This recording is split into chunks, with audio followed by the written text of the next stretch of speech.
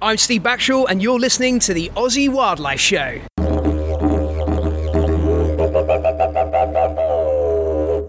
All right, guys, welcome to the Aussie Wildlife Show. Adrian here, and I'm here, of course, with Steve. G'day, guys. And we're very lucky today to be in Tim Faulkner's office, the co-director of the Australian Reptile Park and president of Aussie Ark. G'day, mate. Good morning.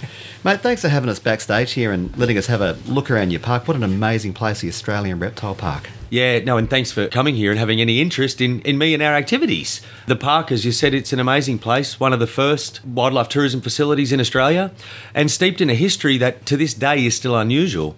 You know, we have a core focus of being entertaining, balancing that with education, but doom and gloom messaging, people switch off. And so engaging kids and connecting them with nature in a park like this, we don't keep lions and tigers and bears. It's not a subjective choice that they're the wrong or right species, but we're a native immersive experience. And then you go to venom production. Since the 1950s, we've been the sole supplier of terrestrial snake venom for the production of anti-venom, saved around 20,000 lives as of 6 months ago. Really big thing for a private organisation. And beyond that, you've got our wonderful founders and co-directors John and Robin Weigel, who are still very active, and we have wonderful conservation activities. And so for me to sit in this office with you guys, I think I've got one of the best and well-rounded positions in the world. It's lovely. I think you're right.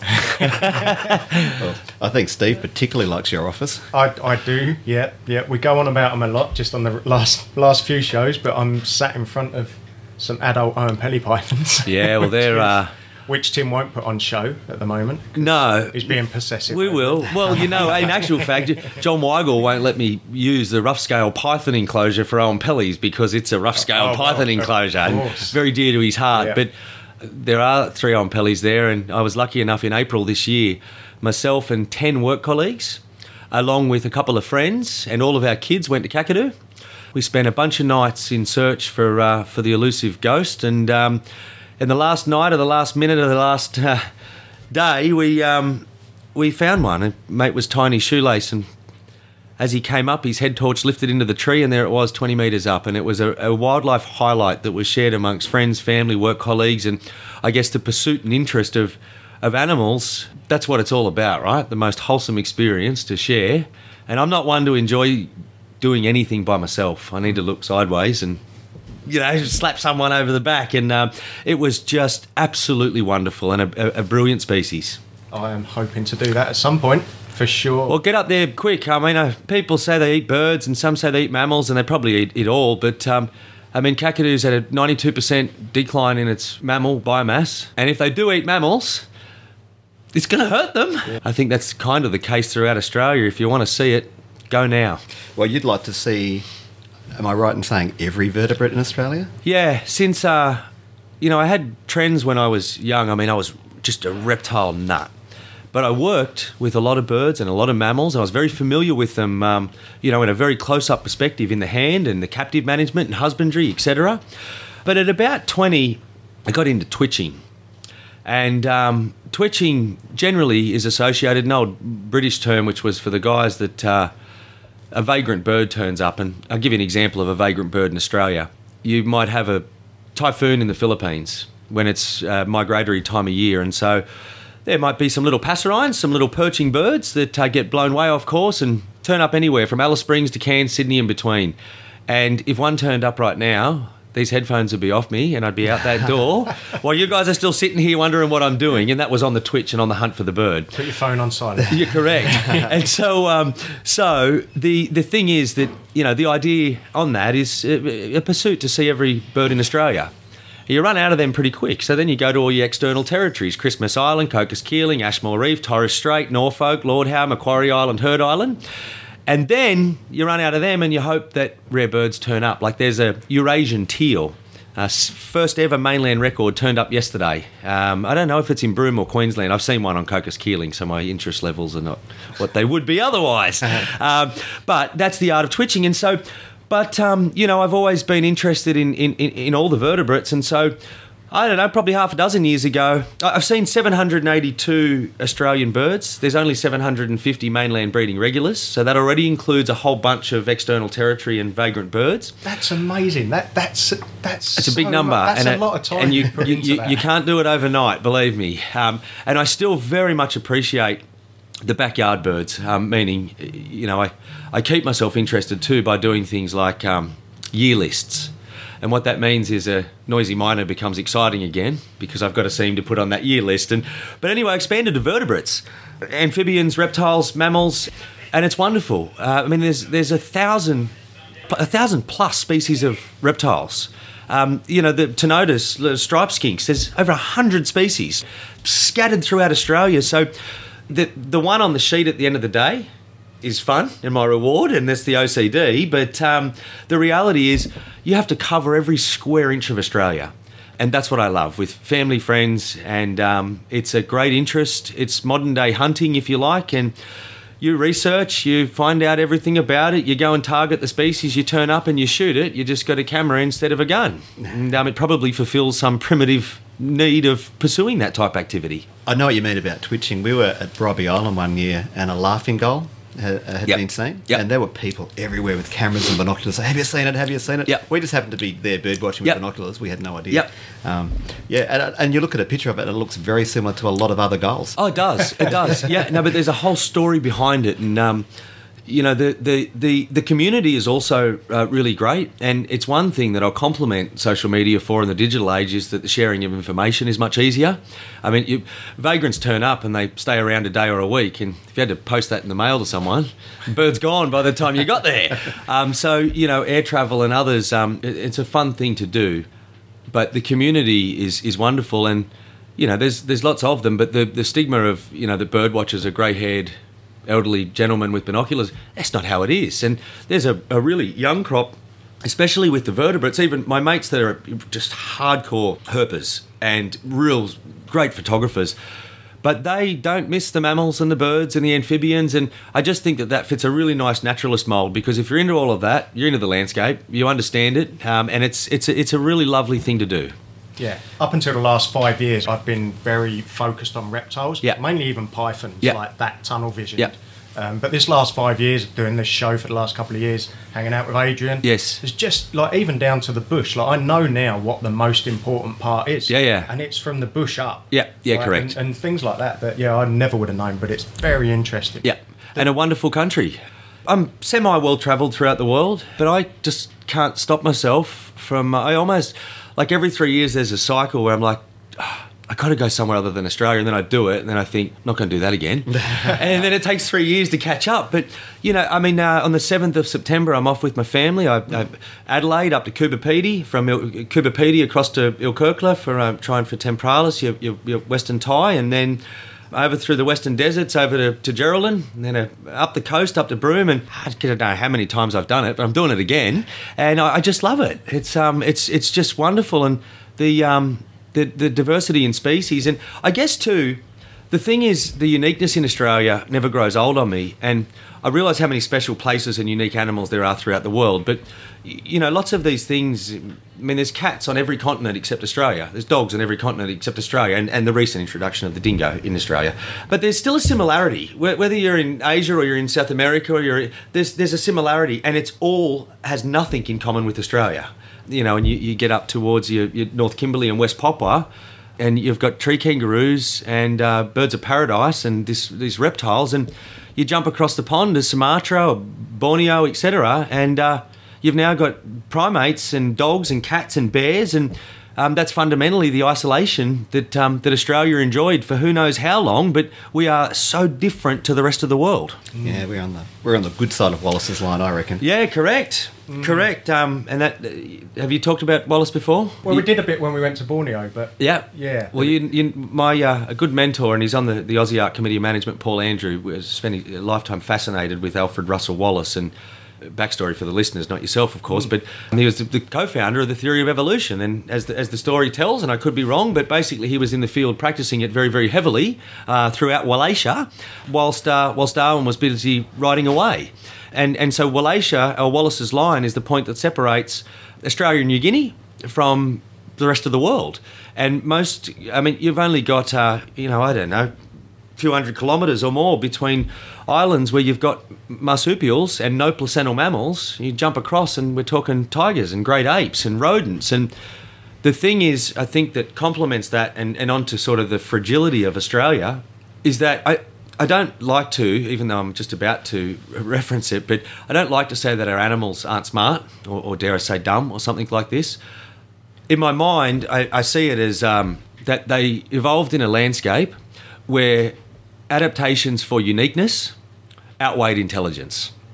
So we have really weird and quirky things that fit into a landscape like Australia, whereas the rest of the world, with that connectivity of all the other land masses, they had to outcompete each other hard. And hence why you've got, a Tasmanian devil that has a skull 3 times the mass of a fox, but its brain is 3 times smaller.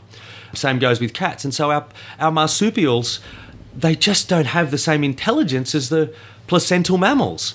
And that Wallace's line is the separating point of that. And I guess fair to say that the placentals have breached that line through introductions and ship assisted, and however the hell they got here to Australia, they're here now, and it's why we face the extinction crisis and state of affairs that this beautiful country is in. Because they quite literally outwit what's already here. Just too smart. Almost, yeah. Yep. I mean, you've got dogs that hunt in packs, and dingoes would have had their impact, but essentially, may have displaced the thylacine and devil, but they kind of fitted in, and it worked. I mean, there were extinctions of megafauna 50,000 years ago, but between then and recently, there weren't many. And so the dingoes 5,000 years ago seemingly didn't have a really significant effect on the landscape.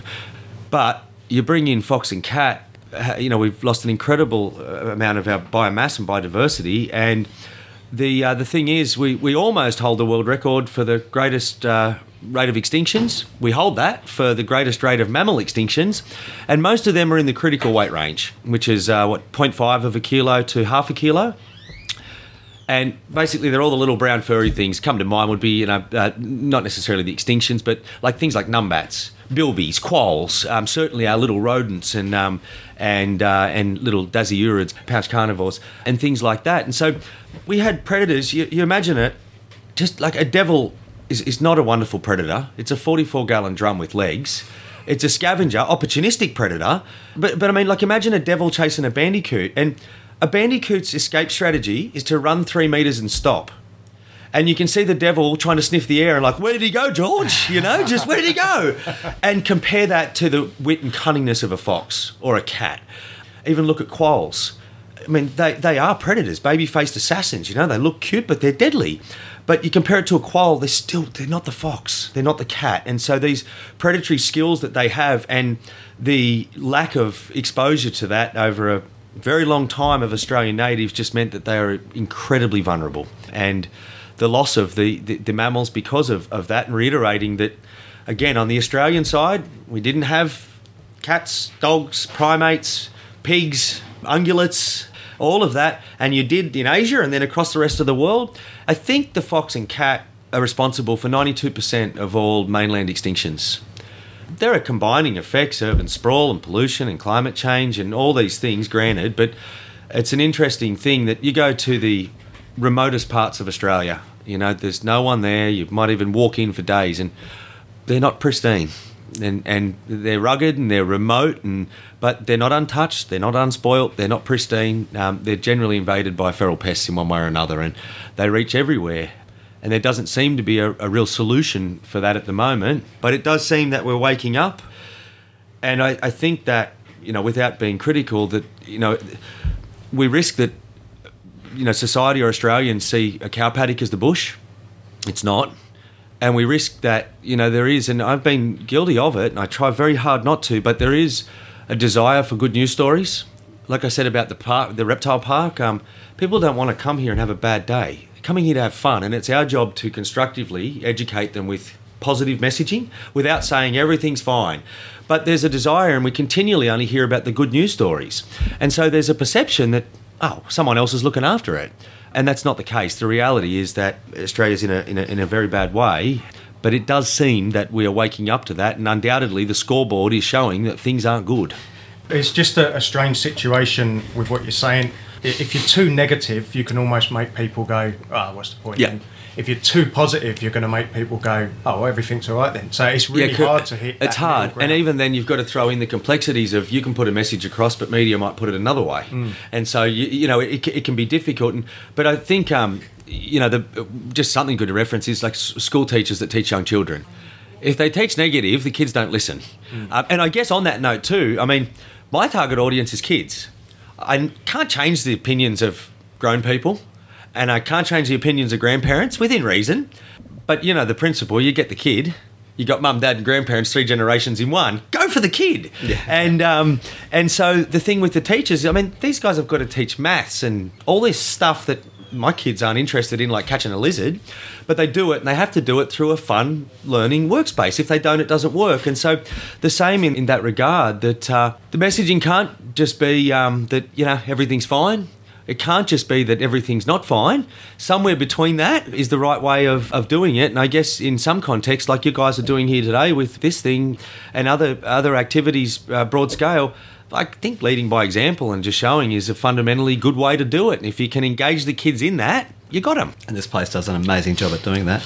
One of the things that stands out to me, firstly, when you come to the reptile park is you've got such beautiful plants around the place. Yes. And interp about the plants. And Yep. that really connects people with the foundation of Yeah. the environment, the habitat that the animals need. Yeah, well, John's been really John Weigel's been very particular about that always. In that it's a very immersive experience, and he thinks about it in ticks and crosses, if you like. And so, if you turn up to the front gate before you even entered the park, there's a bit of rubbish on the ground. You just got to cross. And even if people don't know it, there's a very subconscious thing that happens. And so you've got to balance those ticks and crosses. Like when it's busy, we can't avoid a line at the front, and you've got to cross instantly.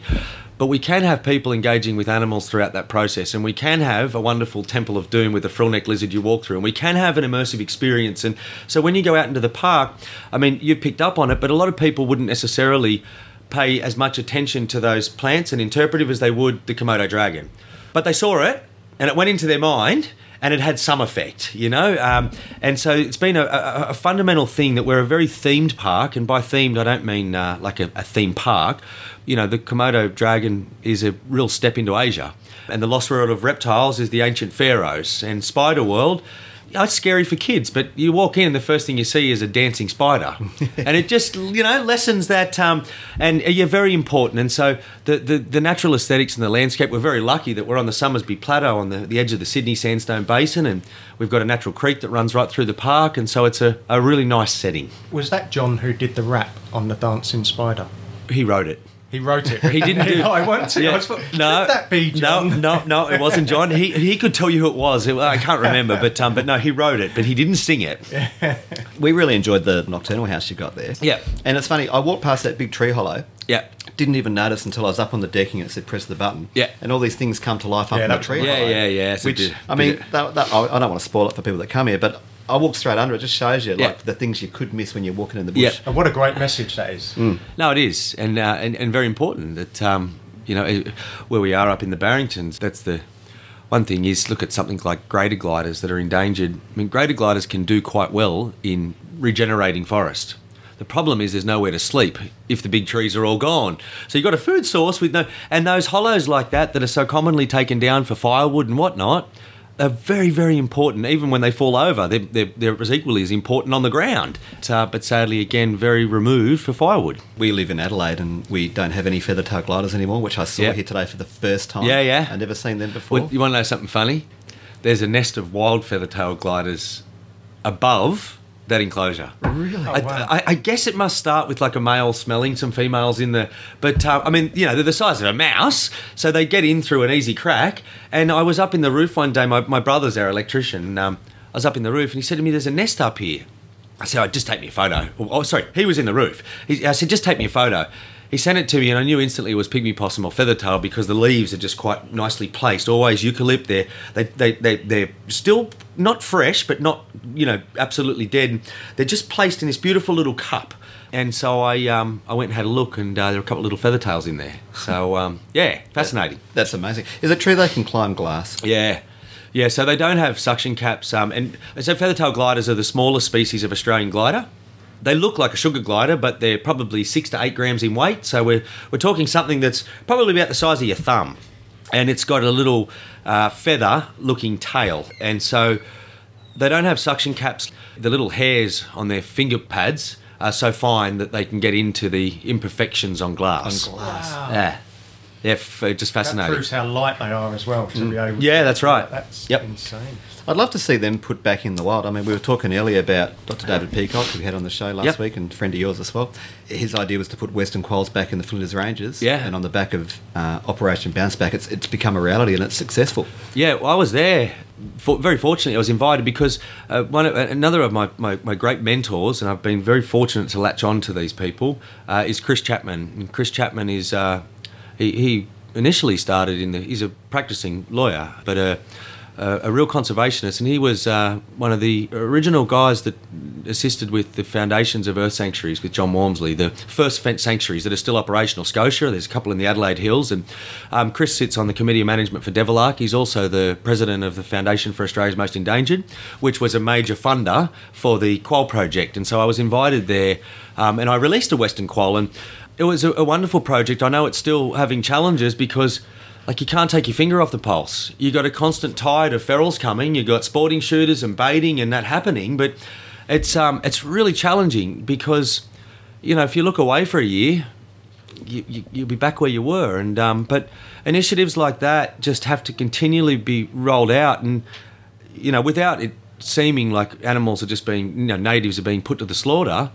But we can't accept that, oh, well, they're gone, bad luck, that's it. And so really commendable what he's done out there. He said he puts something like 12,000 baits out a year. Yeah, it's extraordinary, isn't it? So this is the thing with conservation fencing, you know, predator-proof fencing. And I do not advocate for a day when my kids or their kids can only see animals behind fences. So I'm not that. But fencing still brings in connotations of captivity, and it shouldn't. It's not as nice as the wild, I get it, but we're talking about a species and habitat recovery system which is outside the realms of, you know, agriculture and feral pests and other things. But when someone looks at an island, and let's say the island is 1,000 hectares, they don't look at it as captivity. But the ocean around that island is no different than a fence protecting native wildlife within a sanctuary. And I like to view it like that because... it doesn't matter. I mean, and I'm sure for people that hear that, you think, well, it's so easy. I mean, they're surrounded by a sea. They can't get it. It's a barrier, or they're surrounded by a fence. And the reality is that the fence is there to keep the ferals out, not keep the natives in. But without that at the minute, and the balance is, I mean, geez, you think somewhere like that project in the Flinders, I mean, how do you fence it? Even if you could, you've got all the considerations of, you know, community access and public thoroughfare and roads and fence breach and degradation of the fence, and it's extreme. And then you go to the efforts and think about how many of those baits have to go out to make it sustainable. And I don't know. I mean, I've pondered this, you know, really a lot over time, and I've talked with friends about it. And I guess that to draw the longbow, it's like, Jesus, is it all worth it? You know, can you stop the tide, and is everything just hopeless? And I guess the thing is with the wild places and the rate at which they're diminishing and the animals within them and the rest, I've resolved that it's okay to think that we're just buying time. And if these places can be kept wild and they mean something to us, and they're very important now, surely in 100 years, when there's less of them, they're going to be more important to whoever cares about them then than they are now, because there's a lot less of them. And so for species and habitat, just buying that time seemingly is okay. And if someone's got to put out 12,000 baits a year for the next 100 years, well, hopefully in 100 years someone cares more about it and puts out 24,000 baits or whatever. But, you know, there is nothing simple about it. And it's people like you in places like this that ensure that hopefully future generations will care by having that close-up experience. Like we saw some of your reptile show earlier, and kids are patting and engaging with animals. I thought he was going to say pat in the funnel. Weren't. No.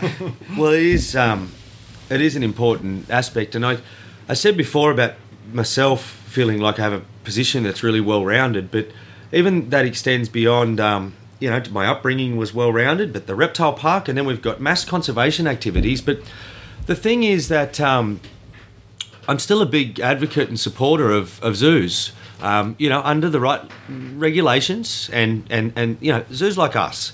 And I think that there is a really strong place for them forever. And the reality is that most people aren't going to go to the plains of Africa and see an elephant. Most people aren't going to go to the islands of Komodo and see a Komodo dragon. And I am firmly of the belief that people will not care about what they don't understand. And you can't understand a Komodo dragon from a book or television screen. You need to see it. You need to see that look in its eye, and you need to have some development. And so in that regard, as a conduit between wildlife and connecting those people with nature, it's a very important role. And I really believe that. It's why I do what I do. And so if you wanted to look at it, the benefits of me visiting wildlife tourism facilities as a kid resulted in us operating one of the largest not-for-profit conservation sanctuaries in New South Wales. And it wouldn't have happened otherwise. And you don't find a lot of people that haven't started with those foundations. And so as an organisation that's a native wildlife experience, our conservation facilities, it's a really nice, wholesome project. It's a beautiful way to educate. And that leads us on to Devil's Ark. Yep. So the devils are in a bit of a bad way in the wild? Yeah, still are. It's a very complex issue. So in 1996, an amateur photographer photographed a devil in the northeast of Tasmania with gross lesions and lumps all over its face. And that turned out to be devil facial tumour disease. Since 96, somewhere between 80 to 90% of the population's been decimated. It's not known how many there were in 1996, but estimated 150,000, maybe a little bit more. But that's significantly reduced now, more than significantly reduced. It's been 21 years, much work, and I think around $50 million, don't quote me on that, but close to, has gone into devil facial tumour disease research. And, I'll get in trouble for saying it, but realistically, if that hadn't been spent, the devil would be in the same state as it is right now. And it hasn't actually had a significant outcome. The textbooks and have learned a lot more, and that's that research is a very important tool, but it hasn't provided solution. At the moment, a functional component of the overarching Save the Devil program is the insurance population. It works. It's working. Its goal is to preserve the genetic base, retention of wild behaviours, be cost efficient over time, and simply mean that not only is the devil not lost if it goes extinct in the wild, but the existing genetic diversity is not lost, and equally as important. The disease was forecast to be extinct. The species were on a trajectory by 2015. That's come and gone. Even in the areas where the disease was first found, there's still 1 to 3% of devils. The disease seems that it's density related, like a wildfire. Lots of fuel, burns hot, slows down, harder to transmit. There's been much work into vaccines and cures. And there is a vaccination that I think works for like 12 months, but if you vaccinate a devil, put it out in the landscape, it's going to get death by tumour. Is that mainly what the 50 million has gone into? Oh, no, it's been incredibly diverse what it's gone into, but most of it has studied cancer. There's been some wonderful outcomes, like there are really sound research components, which have been the in situ managing and monitoring of devils, the look at the evolution of the cancer. And so that stuff is important, but there are other areas that realistically, and when I say without that research, the devil would be in the same state, again, complementing that much of it has been beneficial in that you're talking components of disease evolution, you're talking components of the in situ decline of devils. So that stuff, all wonderful, but real, other areas such as vaccine, it's extensive effort into it. And again, I only comment on the current stage, 21 years later, there's no vaccine, there's no cure. And it's detracted massively. There's often media messaging, new gene found or new vaccine. The devil has not changed in any way from it. The insurance population works on a simple premise in that you acquire all the existing wild genetics and you put them in a safe haven away from the disease landscape, with the overarching intent in the fullness of time to maintain the Tasmanian devil in the landscape in Tasmania. Putting devils back to places, death by tumour, not okay at this point in time. There's island management down there, a forestier Tasman Peninsula. We send devils to and support. It's fenced, it's disease-free. I mean, their role in Tasmania is critical. You guys been to Tassie? Yep. Yeah, you see the abundance of mammals. You'd look to your left, there's a bandicoot, there's a potteroo, there's a bettong, there's a quoll, and that's what mainland should be like. We've forgotten. I get the stark reminder. I go to Tassie and there's even the roadkill. And roadkill's horrific, but it's sign that there's something there to be run over. Mm-hmm. And then I drive up through the Barringtons. I don't see anything. There's no roadkill, there's no animals, or no mammals. And so the thing down there is that the devil's roll, I mean, eastern quolls now are on a downward trajectory. They're not diseased, it's not like that, but it's seemingly the case that the devil has decreased in numbers. The fox, there's no fox in Tassie. The devil has decreased in numbers, cat numbers have increased. What impact that has on others, but it's well known that a trophic species, top order predator like a devil, at least in that ecosystem, is really functional and really necessary. And so 21 years, population's reduced by that amount. So in 2006, the Tasmanian government, the Zoo Aquaria Association got together with organisations, 4 initially, Reptile Park was one of, and an insurance population was necessary and created. So Reptile Park received some of the first devils, and by 2009, we'd bred up to 50. And these are managed in very intensive conditions in that you've got to build an enclosure per devil, which means daily observations, daily husbandry, daily, one individual at a time. And basically, the big brains told us that to have a functional population of devils that really served as an insurance population required somewhere between 500 to 1,500 or maybe even 5,000 devils. And because you've got to see, if you've got 200 devils, you have to get, it seems like a big number, but, like 25% are too old and retired. 25% or more are too young to breed. And then of your effective population, half are boys. So by the time you get down to the actual, it's not a big number. And so on that note, by 2009, the zoo industry had committed massively. And a lot of funds, a lot of resource, but it was full at kind of 200 devils and it hadn't reached its quota. Beyond that, there are really complex issues that Tassie devils in a reptile park environment, they cost between $5,000 and $20,000 a year, depending on the organisation, per devil.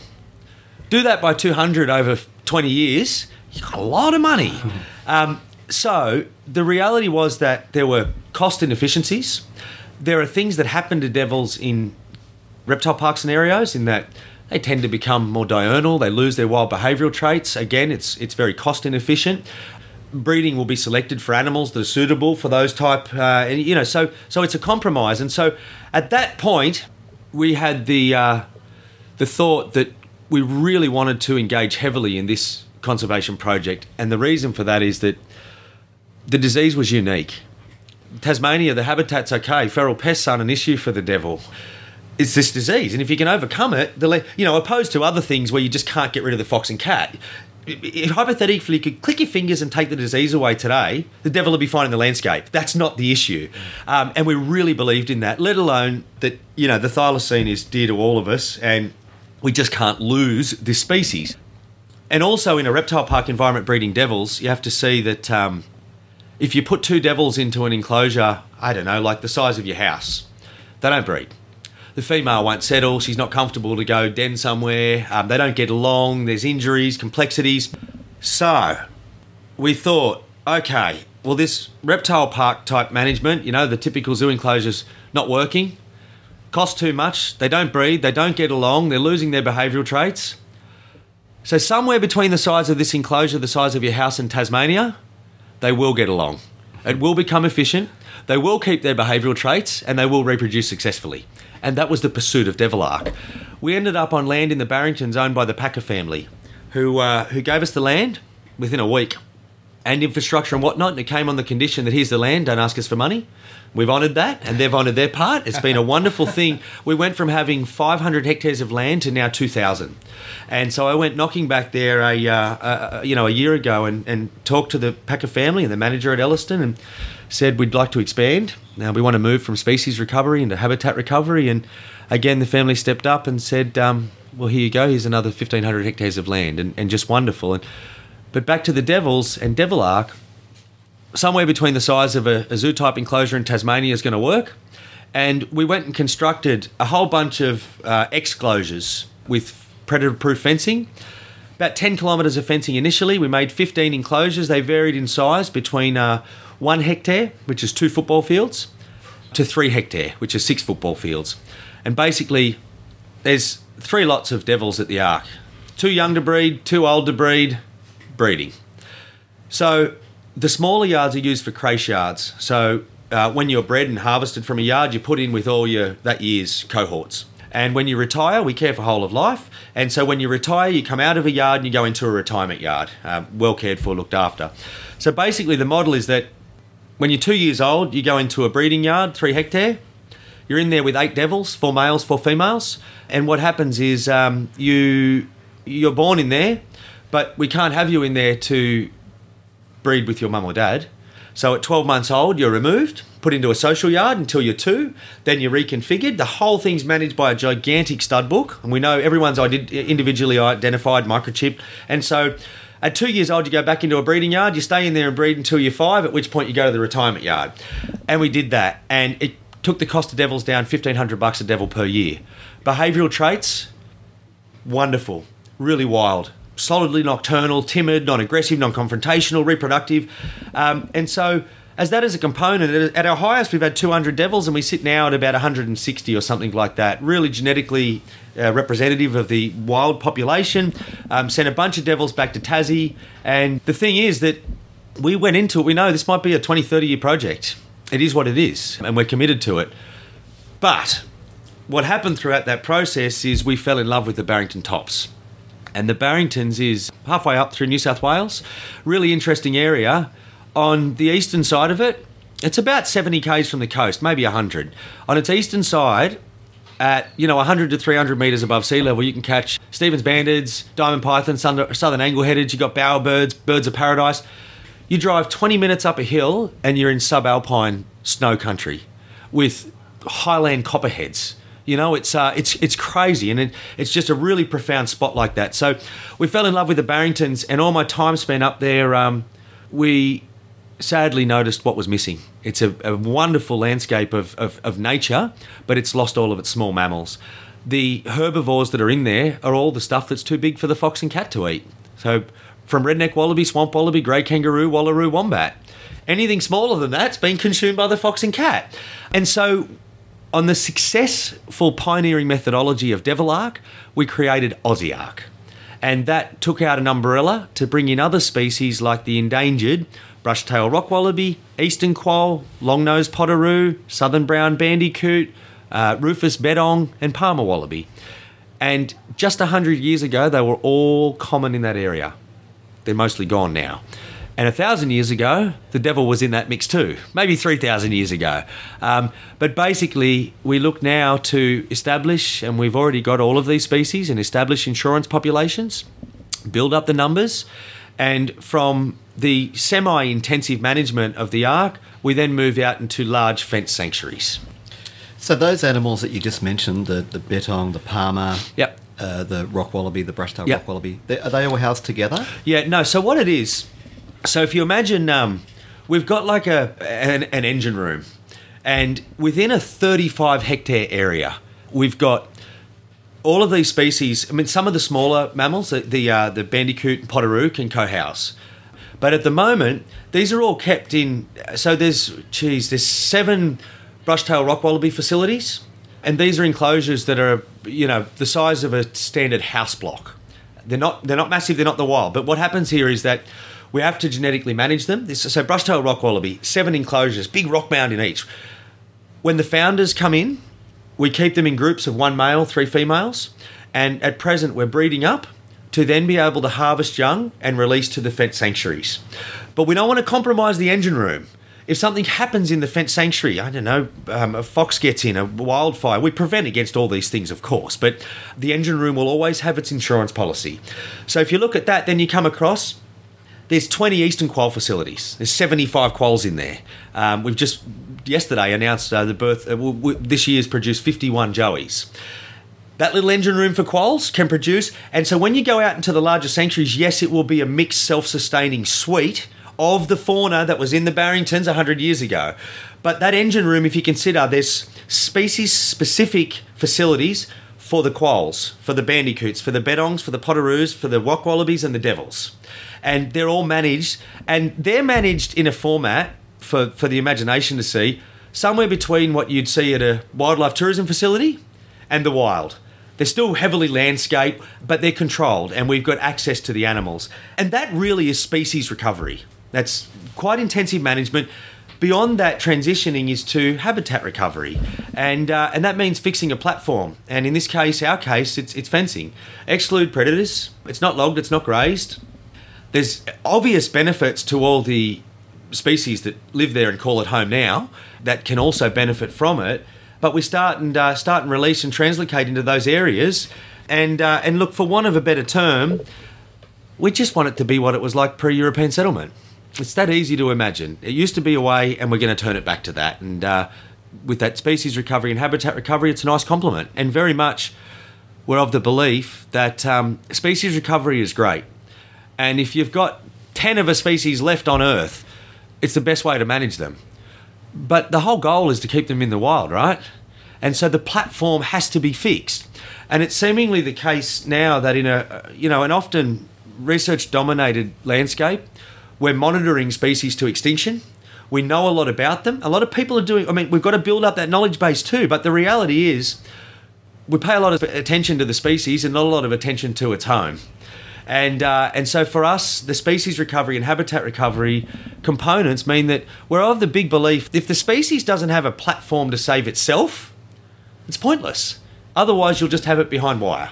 And so really addressing that component, we're really big believers in it and think, again, that's a part that's sadly lacking.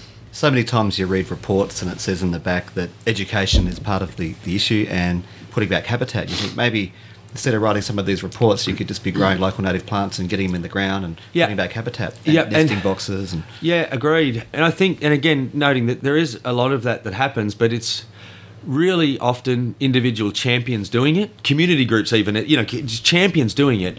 And it needs to be rolled out much more broad scale. Australia's at war with the dingo, and I see both sides of the story. It presents problems to agriculture, but our own parks are at war with it, and you can't drive into a park without seeing wild dog baiting. Wild dog is a very convenient term given to a dingo. I mean, if it walks like a duck, looks like a duck and quacks, it's a duck. The importance of a dingo is not the issue of purity. That misses the mark. If it breeds once a year in winter, like all dingoes do, it lives in a pack and provides an ecological function, it's a bloody dingo. And the thing is that, and I do get both sides of the story, but, where you have dingoes, they control large herbivores. So your impact on environment. And where you don't have them, the herbivores are out of control. Where you have dingoes, you've got a control, to some degree, fox and cat populations. And predators don't get along, and dingoes outcompete fox and cat. And so you remove the dingo, you've let the herbivores go nuts and ruin the environment. You've let the fox and cat predate everything, and that's what's happening. And the whole frustrating thing is that dingoes sincerely represent one of the only natural measures of controlling feral pests in the country. But we're at war with them, and our own parks are at war with them, and it just doesn't make sense. Mate, we're from Adelaide. We're south of the dog fence. Yeah. Steve put on a reptile expo a couple of years ago, and we weren't allowed to bring in dingoes, like captive bred dingoes for education. I know, and it's hard, and I get that agricultural component. I really do, but the best thing we could, and we've got national parks that control dingoes, and I don't get how that resource is appropriated there, other than it benefits agriculture on the externals, because there is no interest of the park or its flora or fauna that comes from removing dingoes. Fundamentally opposite. I just don't get it. This is a bit of a general question, but we hear all the time about broad-scale land clearing, and we just feel so helpless about it. And people like yourself, and of course us, and people that are listening that are passionate about conservation, that's one of the massive players. What are your thoughts on that? Well, the thing is, and I love our organisations, Reptile Park and AussieARK, for this reason, that the world's a big place, and to try and fix everything would just ultimately end in failure for any individual. I like our organisations for the reason that we've talked about, because our role in the Barringtons and the area that we are in the project, we want to do what we do well and execute it well, and not spread ourselves too thin, or not have pipe dream ambitions, be really outcome focused. Same as the park. It has a heart, a soul and an identity, and we know. So there are really big problems in the world, and I can't think about them too much or I don't sleep. And the thing is that land clearing, it's astronomical, and even every time I drive somewhere, I see just a few more trees gone, and next time a few more trees, aside from land scale chain clearing. But really, we're chiseling away at it in every possible way. But, I am really a great realist, and the next thing is just something that I've explored very recently and may come as interesting or a shock. And that is, so we talked earlier about my pursuit of chasing all of these animals throughout Australia. And a lot of the time that I've been in North Queensland in particular, and the Pilbara in particular, what's interesting is that the species that I'm looking for, which are often rare, obscure, endangered if you like, they're on mine leases or the peripheral land. And it took me a while to realise that, because in half the time I'm aware that I'm near a mine lease and I shouldn't be there, so I'm conscious of where it is. But I was targeting animals there. I went up to Mount Isa a little while ago, and there's 2 species of grass wren, an endemic Australian little bird, often confined to old-growth spinifex or lignum or saltbush, etc. Both the birds around the Isa are on mine lease. If they're not, you won't find them. They're not on agricultural land. They're not on parks. And so generally speaking, and so anyway, I'm by no means advocating here or saying that I support or endorse mining activities. I don't know anything about them. It's not my field. But what I can say is that agriculture is significantly damaging, and certainly for old-growth spinifex or so, they don't coexist. Parks, government-managed parks seem to be under-resourced, and so the management isn't at its highest level.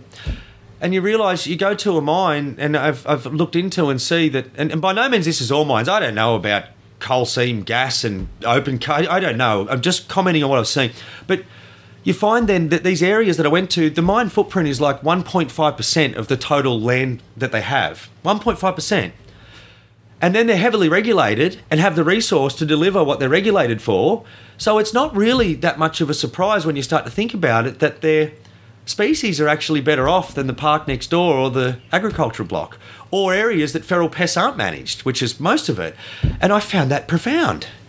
And I mean, I would never try and sell, and I appreciate why the mines don't, that mining's good for the environment. I can't. But it's a really interesting concept. And so, and a really complex concept. And so the dynamic in Australia between the overarching feral pest activities, broad-scale land clearing or mining or agriculture, or I don't know where it starts and where it ends. It's tragic. And I don't know really what Australia looks like in 50 years. The changes just that I've seen in my short life are unbelievable. And this pursuit of the animals now, one of the outcomes of it is, you see, my kids, they've seen an incredible amount themselves. And I don't care so much for their list. They can do that when they're old if they want to and whatnot. But what I'm really lucky to have seen when I was a kid was the baselines as they were 30 years ago. I didn't know I was seeing them. But my kids now, seeing things as they are, and so those 2 grass wrens they saw a month ago, let's say, who knows if they're there in 20 years? And so that baseline that they're seeing, for them, that will be the normality of how things are. And how I saw it isn't the normality for them. And it's a real problem with, generational turnover, that the baselines aren't what they were. And so what someone thinks is normal isn't how it actually used to be. And so at least my kids are seeing places like they are now. And hopefully for them in 30 years, they know that this ain't normal, or it's better, or it's worse. Undoubtedly, land clearing and fragmentation is not good. And what to do about it, I don't know. Well, I think by having places like this, you're planting seeds in kids' heads and the future generation, hopefully. Well, and at some point, when it reaches critical mass, and there's not much left, and there's already not much left, but at some point, it has to stop, and we're going to run out of bush to clear. And hopefully, before that gets too far, and like we are now, but as I say, we buy a bit of time, and it just becomes more valuable. What's left? So the whole thing, like doing this podcast and that, you hear, there's loads of positives, I admit, but there's far more negatives. Oh, it's tragic. I wonder sometimes how we all control, like how do you control, because you've put yourself out there on the conservation side, how do you control that pressure on yourself? Well, in a number of ways. Alcoholism. Yeah. There's a bottle of Fireball. Let's go for it. And thanks for listening. I don't know. I'm really lucky in that I've got a really diverse opportunity to be in a lot of different areas, from exposure to politics, to local governments, to conservation community, to business community, and it's all really intricate. And I think part of what helps me is that I understand why things are like they are, that they're really bad. But being able to understand it means that you're not just in a desperate state of what's going on.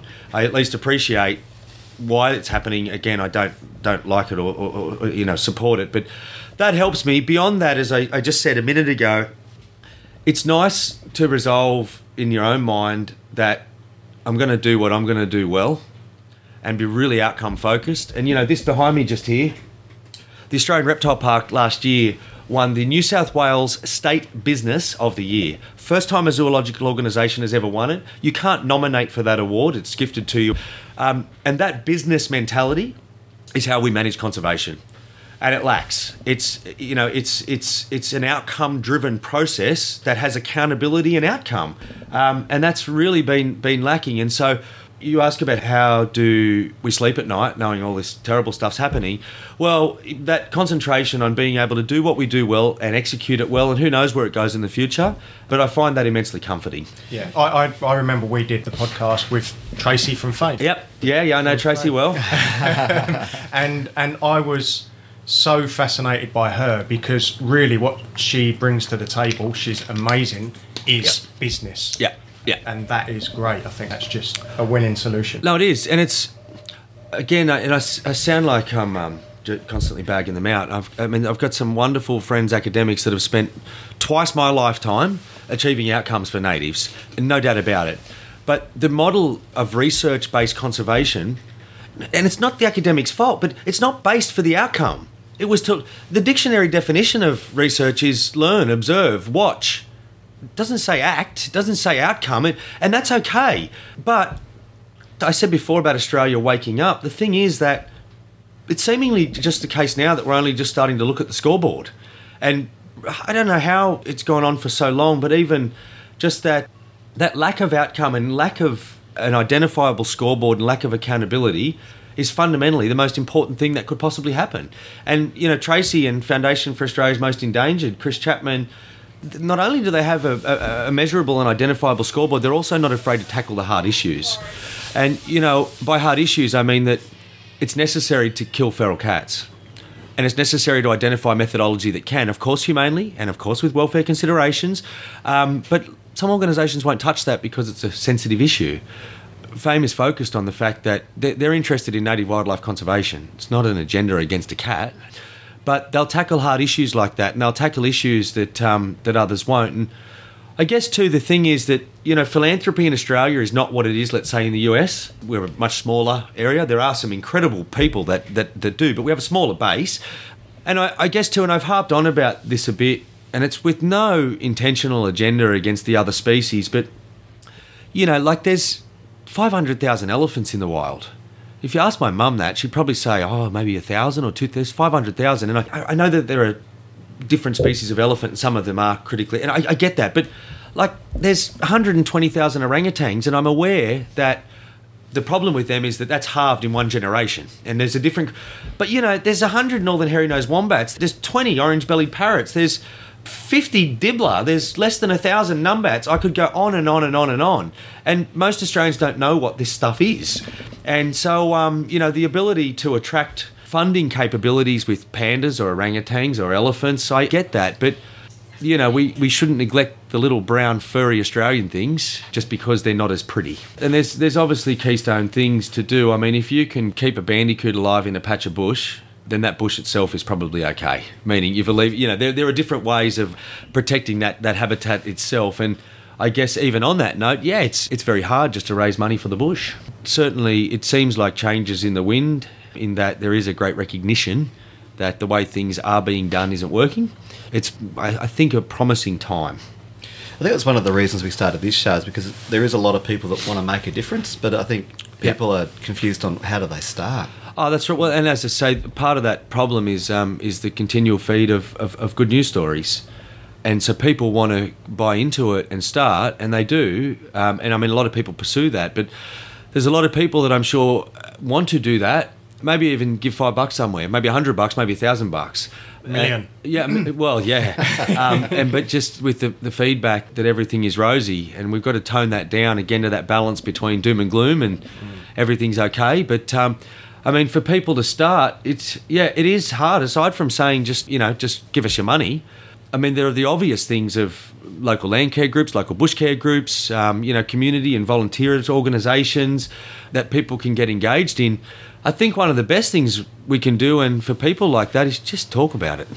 Just every chance you get, talk about it. And if that means the pursuit of, seeing the areas you visit and being interested in, a lot of people do this, but that's the best thing we can do. Grab a kid's ear and tell them all about it. Well said, mate. Yeah. And what a shining star of an example is this place here. It's privately run. Yeah. And you've monetised conservation. The money goes right back into the conservation of our mammals. And you've got, is it 50 staff here and about 80 volunteers? Yeah, 42 full-time staff, about 80 volunteers on any one week, and the volunteer opportunities really flow into our employment of staff. Sadly for the volunteers, we probably don't have a high enough staff turnover that they would like, and good retention of staff. And beyond that, the opportunities, I think we generally are able to say that at any one time, around about 60 staff at any one time are employed throughout Australia in the zoological community that started here as volunteers, and that's not including the current employees of Reptile Park. We're a really level and wonderful platform for that, because we're big enough and bad enough that we do a lot of cool things, and we're small enough that we still have an incredible morale.